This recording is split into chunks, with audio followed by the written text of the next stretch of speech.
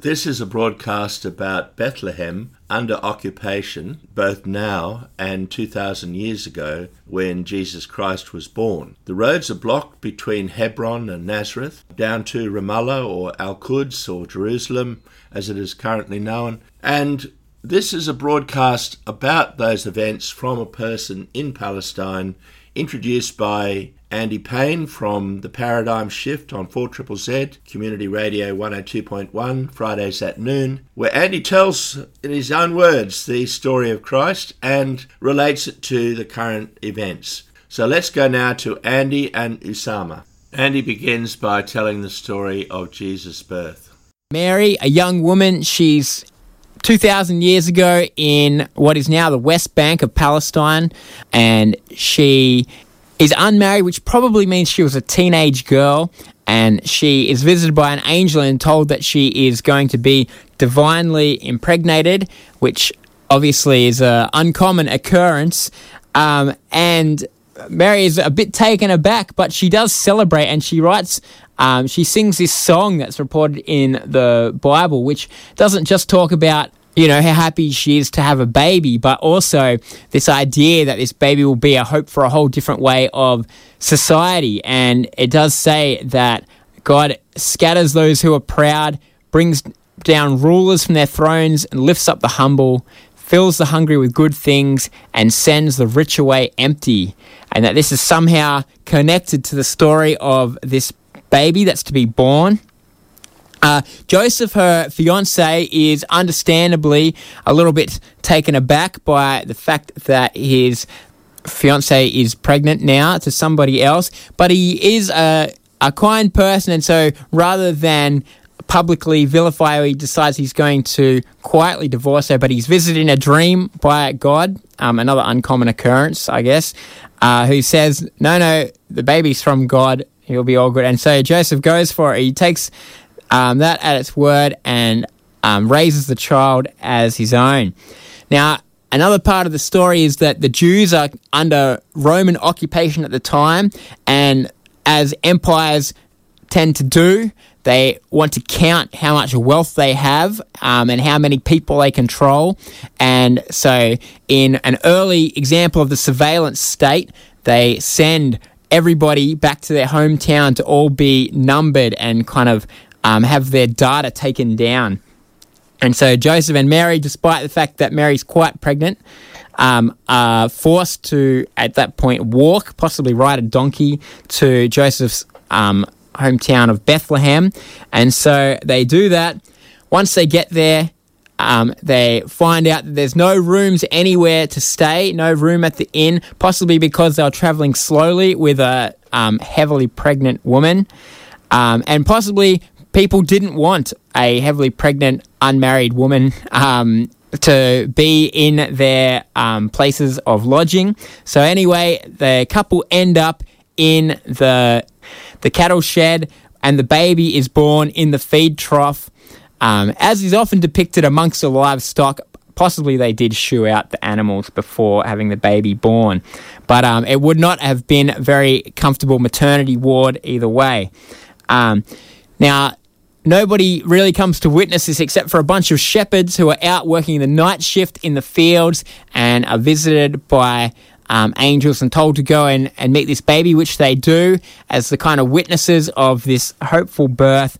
And then later we get the story that some foreigners from the east have seen in the skies what the locals all nearby have not seen, that this significant baby's born. And so they travel to pay tribute to the new baby, but unfortunately tell the king at the time, who, like many kings, is a bit power-crazed and paranoid.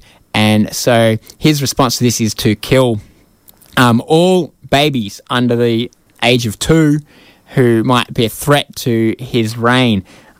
Pretty horrific infanticide in that story. And of course we've seen many conflicts around the world where children are often casualties. So Joseph and Mary head to Egypt as refugees, coincidentally the exact same route that many people are trying to take right now to get out of Gaza. And they discover along the way that being the hope of the world can be a bit of a rocky journey and a dangerous calling, as Jesus finds out later in his life. And there is a prophecy actually that they are given to say that as well as happiness, this will bring much sorrow, this story. So anyway, that's the story, the Christmas story, where we sit down and look at it. We're going to hear from somebody in Bethlehem who I spoke to this morning, Osama Nicola. Let's have a listen. Hello everyone, this is Osama Nicola from Bethlehem.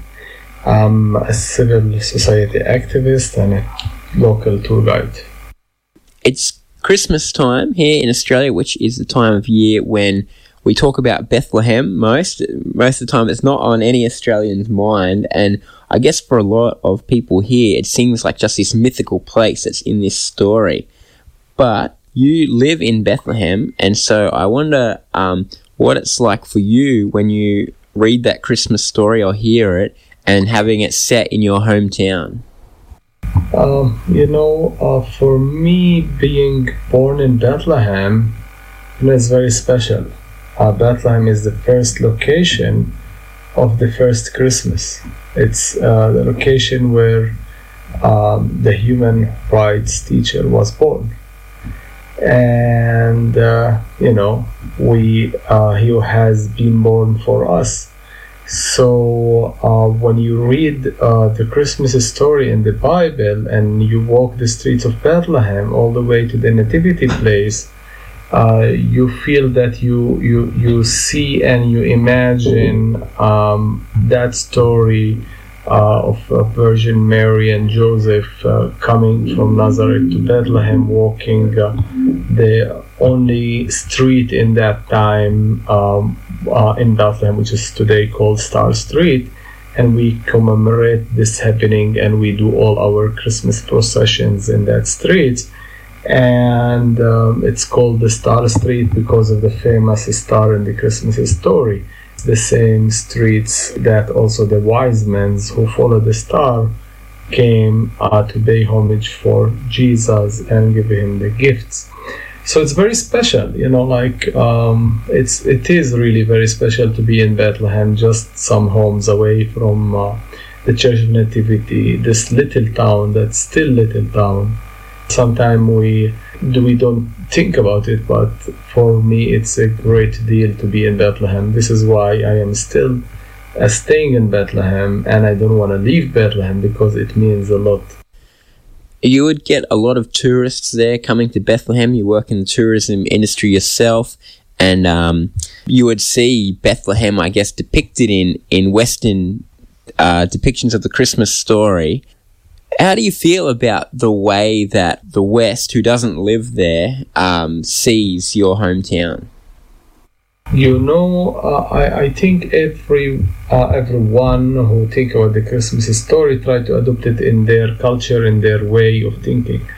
But even the tourists, when they come and visit Bethlehem and the holy sites, they forget the reality that, Jesus born under occupation, and we as Palestinians today live under occupation. And when Jesus was born under occupation, it became a symbol of liberation against any oppression. Jesus came for a message.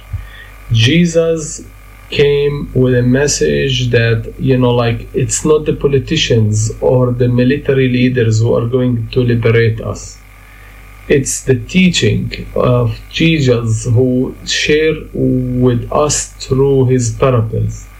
So if you really want to understand the Christmas story in the right way, you need to understand the culture of the land. You need to understand the circumstances that Mary has given birth under. This humble grotto that has been used for animals under the inn, this little inn in the little town of Bethlehem. Okay, so it was very humble place where this king, the King of Peace, became in flesh to talk to us, to give us the message directly and tell us what is the right way or the right path that we need to take. But unfortunately, many people are still waiting for military leaders or political leaders to liberate them or create a better reality. But there will never be a better reality without Jesus, who teach us what we need to do and how we can do it through all his simple parables. Yeah, it's interesting you mentioned there that the Christmas story takes place in occupied territory, and it begins with the Romans ordering the Jewish people at the time to move around, and this kind of restriction of people's freedom of movement. And of course, then there's the story of the tyrant Herod killing a lot of innocent children. Yeah, do you think that the story has a special relevance now compared to other times in history, maybe because the town of Bethlehem is once again an occupied territory? The current situation in Bethlehem is deeply impacted by the ongoing Israeli occupation, the closure, the restricted of movement, the daily military incursions, the current aggression against the Palestinian people in Gaza and the West Bank is, significantly affecting our daily lives. The travel restrictions and the closures and the checkpoints. We can't go to Jerusalem freely. People can't come to Bethlehem. Imagine this year we are having a sad Christmas. No lights, no Christmas festivals, no Christmas decoration, no Christmas tree. It's so sad to see Bethlehem dark because all the Christmas celebrations has been cancelled because of the ongoing humility and ongoing suffering and ongoing human suffering in Gaza, and also in less degree in the West Bank. So we're gonna go only for Christmas services at churches. There will be no scouts, there will be no drums, there will be no music, there will be no fireworks, lights, and Christmas trees. It's so sad. This Christmas Bethlehem is shrouded in a gloomy atmosphere, and this is so sad. For us, Christmas is the season of joy, is the season of hope, is the season of we wait for this season because thousands of people will come. Last year we had 10,000 people participate in the Christmas tree lighting. We have almost similar number attending the different activities at the Christmas Eve. So Bethlehem was overcrowded.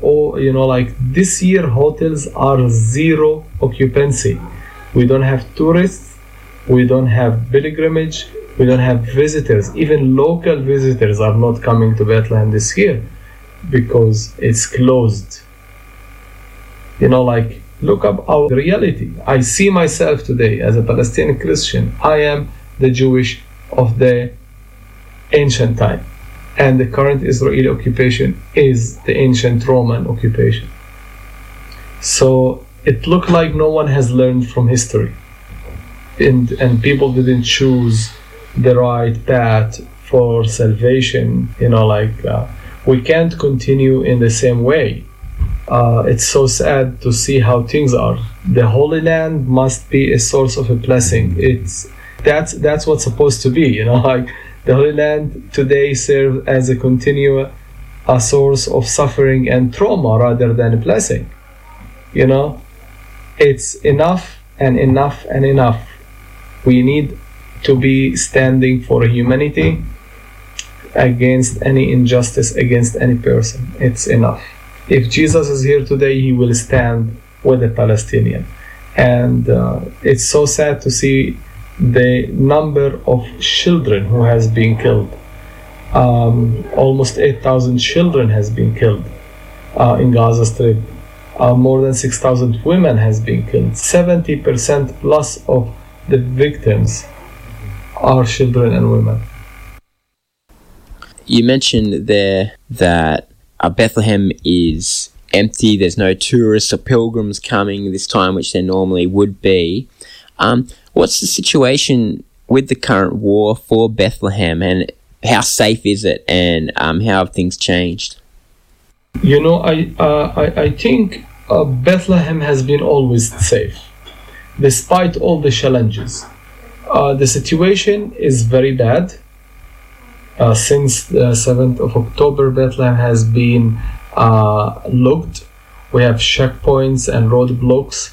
Checkpoints are open for certain hours. For example, if I want to go to Ramallah, a different Palestinian city in the West Bank, or to Jericho or to Hebron, there is certain hours and from certain roads. It's not free. It's not freely movement. Roads will be blocked in the morning because priority is for settlers to use roads. After the settlers move and go to work or to their places, roads will be open for Palestinian. So the level of the discrimination is very high. Like for example, if I want to go to Hebron, I need to leave after 8 o'clock and be back before 7 o'clock because the roads will be closed. It's open from 8 a.m. and closed at 7 p.m. and most of the time you will wait in a queue for 2 or 3 hours before you leave. So I have not been out of Bethlehem city since 7th of October because I'm not ready. I'm not ready to suffer in checkpoints. I just was talking with my kids and my wife today what we want to do for Christmas because our hearts is very heavy. We need to do something. We need to be away from the news and just be in a safe place. They say, no, let's stay at home because that's the most safe place. Why shall we drive to Jericho, for example, and spend 3-4 hours in checkpoints and we are not secure if we can reach Jericho or not? So let's stay at home. So I have many friends from Nazareth and from Jerusalem who wish to be in Bethlehem at Christmas. They say, but we are not sure if we can leave back because checkpoints are closed.